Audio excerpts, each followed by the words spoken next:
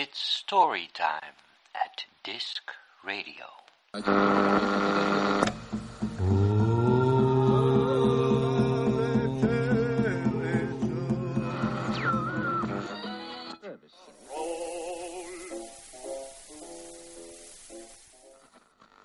Wat voor gebied zat je nog?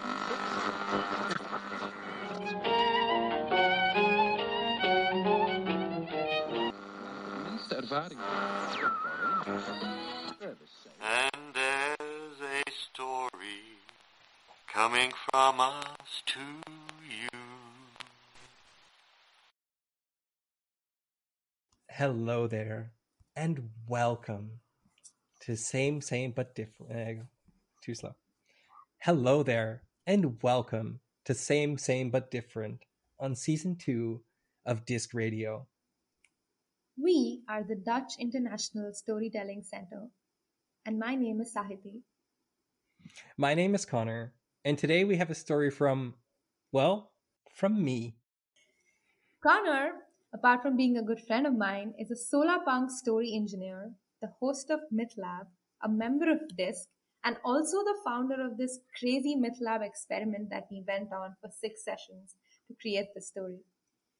He is also one of my favorite storytellers. Today, we have Connor's story, The Last Song of the Sea. There is a small house, some might call it dilapidated, next to a great lighthouse on a towering cliff, and before them, a great, empty, dry sea. Facing the sea on the house is a big window, and through that window is a big man, covered in hair and tattoos, and he's rocking in his chair, thinking about what used to be, singing a song. My great love was endless, she flowed on forever. She stretched out to tomorrow. Her shores were always open, a home for mates and for me. We went on adventures, making lots of money, which was never wisely spent. My great love was wild,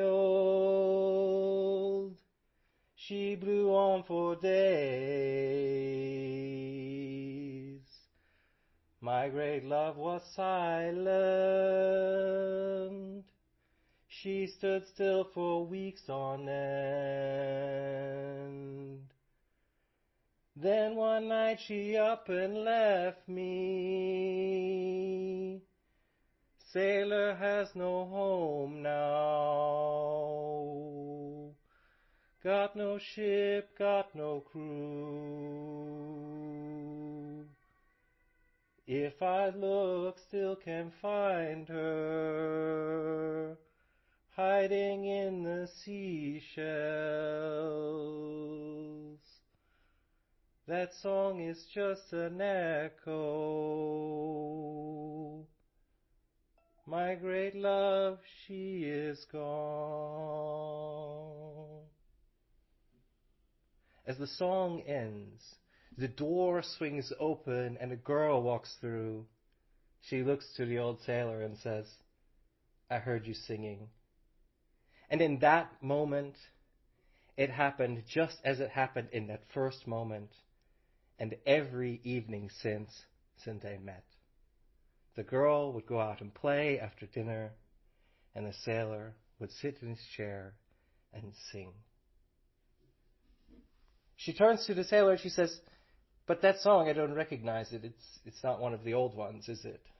And he says, no, it's from the after. And she says, what's it about? Nothing. It's about nothing. It's time, let's go to bed. Winter is almost over, spring is here, and we had a lot of work to do. And so not satisfied with the answer, but tired enough to go to bed. She walks off to bed. The next morning comes early, they have breakfast, and he turns to the little girl and he says, okay, what would you like to do today? She says, of course I want to go out into the sea, let's explore and see what's out there. He says, we have a lot of work to do first. We need to get the lighthouse painted before we go and play. Fine, whatever you say, let's paint the lighthouse then. So the two of them walk up the little windy path from the house to the top of the cliff where the lighthouse stands. And as they're walking, the sailor turns to the girl and he says, what color would you like to paint the lighthouse? She thinks about it for a minute and then turns to her and says, I want to paint the lighthouse all the colors of the sea. Furrows his brow for a moment and then just accepts the answer and says, well, if that's the case, you better start with black. Use all of it from the bottom up, and when you run out, go to the deepest blue. And so she does that. She paints as high as she can reach black, and he gets out a little bucket for her, and she starts on with blue, and when she comes across a busted board or something that needs fixed, he shows her how to repair it, and pretty soon she's the one out there with the hammer and the drill and the nails, building the lighthouse, painting it. And he joins her every day, works in the morning, takes a nap in the afternoon, and spends those early evenings writing in his logbook, documenting everything like a great sailor would. And the first time she goes to repair a board by herself and she hits her hand with the hammer and her fingernail starts to turn blue, she cries and runs to the sailor, and he shows her how to patch it up. By the end of the summer, she's towards the top of the lighthouse, now painting it soft pastels, pinks and greens and all the other colors of the sea. And she hits her finger for the 10th time. She waves it off and keeps on going. She spent the whole summer rebuilding and painting the lighthouse. She is ready to go explore. And on that late summer afternoon when the sailor and her are standing at the top of the lighthouse and they're putting off the last touches of the white for the caps of the peaks of the waves, he turns to her and says, well, we finished. It's time to go explore. Where would you like to go? Now she had her eye on a little hill just in front of the horizon. She points out to the palm tree going on it. She says, let's go there. He says, yes, Far Point. Used to be the edge of the harbor. It's a long walk, and it's still hot, and I'm old. We'll have to leave in the morning. She agrees to this just fine. He goes back to the house, sings to the evening, until she hears him and knows it's time to come in. In the morning, they gather up all their gear, the tents, the compass, the fishing knives, and the great logbook, of course. He can go nowhere without it. In fact, it's so big that he carries all the supplies, and she carries only the book, because it's heavy. It has everything in it. She loves to sit and read it. It's too much for any one person to read in their entire lifetime, but it has a lifetime's worth of stories in it. And they start walking, and the sun is hot, but they're excited. They climb down their homemade rope ladder and out into the now desert floor. They spend the whole day walking until late afternoon. They finally reach what used to be a little atoll. Now, the sailor, he's old and he's tired, so he immediately sits under the tree and takes a nap. She's excited because she could explore a new place and find things that have never been discovered. So she starts sifting around and she finds some old nails and some what looks like maybe used to be a ship but has now eroded because of the elements. But as she's sifting through the sand on the edge of the atoll, she finds this huge shell, one that she doesn't recognize but one that she's certain must be in the logbook. So she carefully walks back over to the sleeping sailor, aware that she shouldn't wake him. She slowly cracks open the logbook. She knows the seashells start on page 798 and go to page 2012, so she has a little bit of looking to do. But just by magic there, the book opens to page 1019. There she sees a picture of this great conch shell which she has in her hand, and a beautiful flowing description of the animal and where it lives and how you can find it. And she is reading, and she sees something about an echo in there. And that triggers that song, and she puts the conch shell up to her ear, and for the first time in her life, she hears the sound of the sea. So she's sitting there listening to the shell, reading the book, and as she turns the page, she sees a very curious diagram and instructions for how to turn the shell into a musical instrument. Now she is excited because she's never been one much for singing, and she sure would like to join the sailor in his evening repertoire. So she carefully gets out her fisherman's knife. You know, fishermen have extremely sharp knives. And she props the conch shell up on a nearby rock. And with one mighty swing, she conchs the shell. As she does, it lets out a musical cry that echoes across the sand and shocks the sailor from his seat. He jumps up and looks around to see what it is, and there he sees the girl with the conch shell, and his eyes widen. "What are you doing?" She says, "Well, I'm sorry, I didn't mean to wake you, but I found the shell and I saw these instructions in this book, and I wanted to make an instrument. I want to make music like you." And he said, yes, I understand, but not with that. You see, if you blow that thing, all of this will go away. If you blow that, you will wipe us all out. We will have to start over. No, you can't. That sound will bring the sea back. And with that, she's shocked because she always knew this as the after. The sea was gone. There was no back. But she also understood that it was true. And so she started to ask, but why? Why can't we bring the sea back? You are a sailor. You need the sea. You don't understand. People didn't respect her. They just took what they wanted. They used her like a tool. They didn't understand that she was part of nature, that we had to take care of her. Overfishing and overpopulation and pollution, everything. We destroyed the sea. It left because of us. She doesn't like that answer.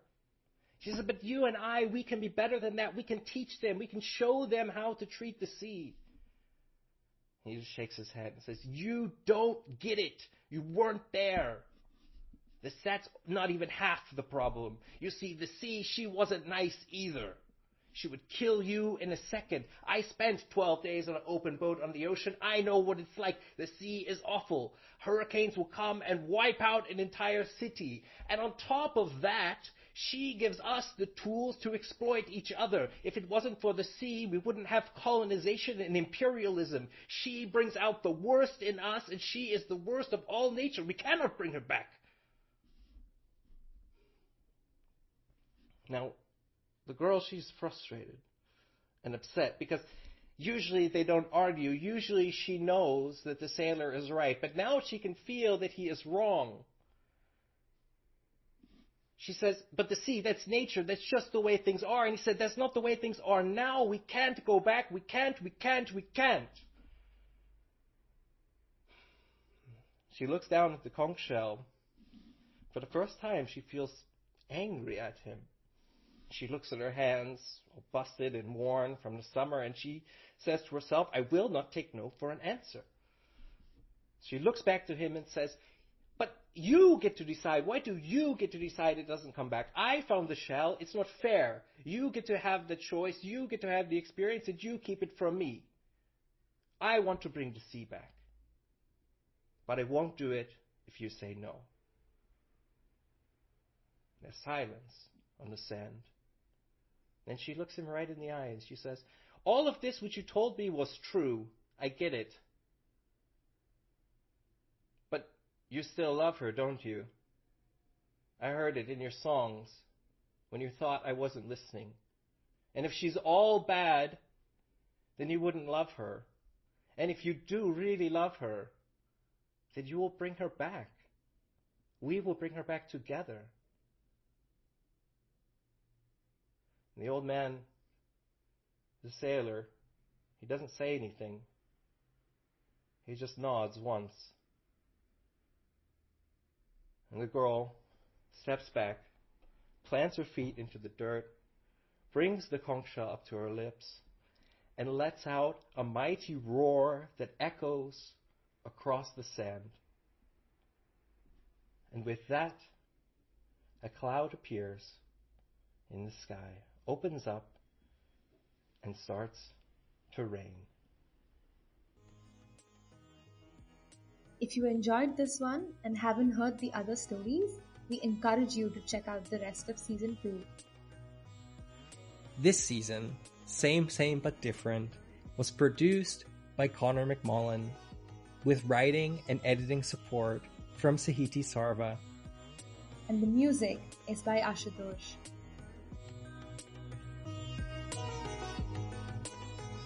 Please tune in next time for more stories.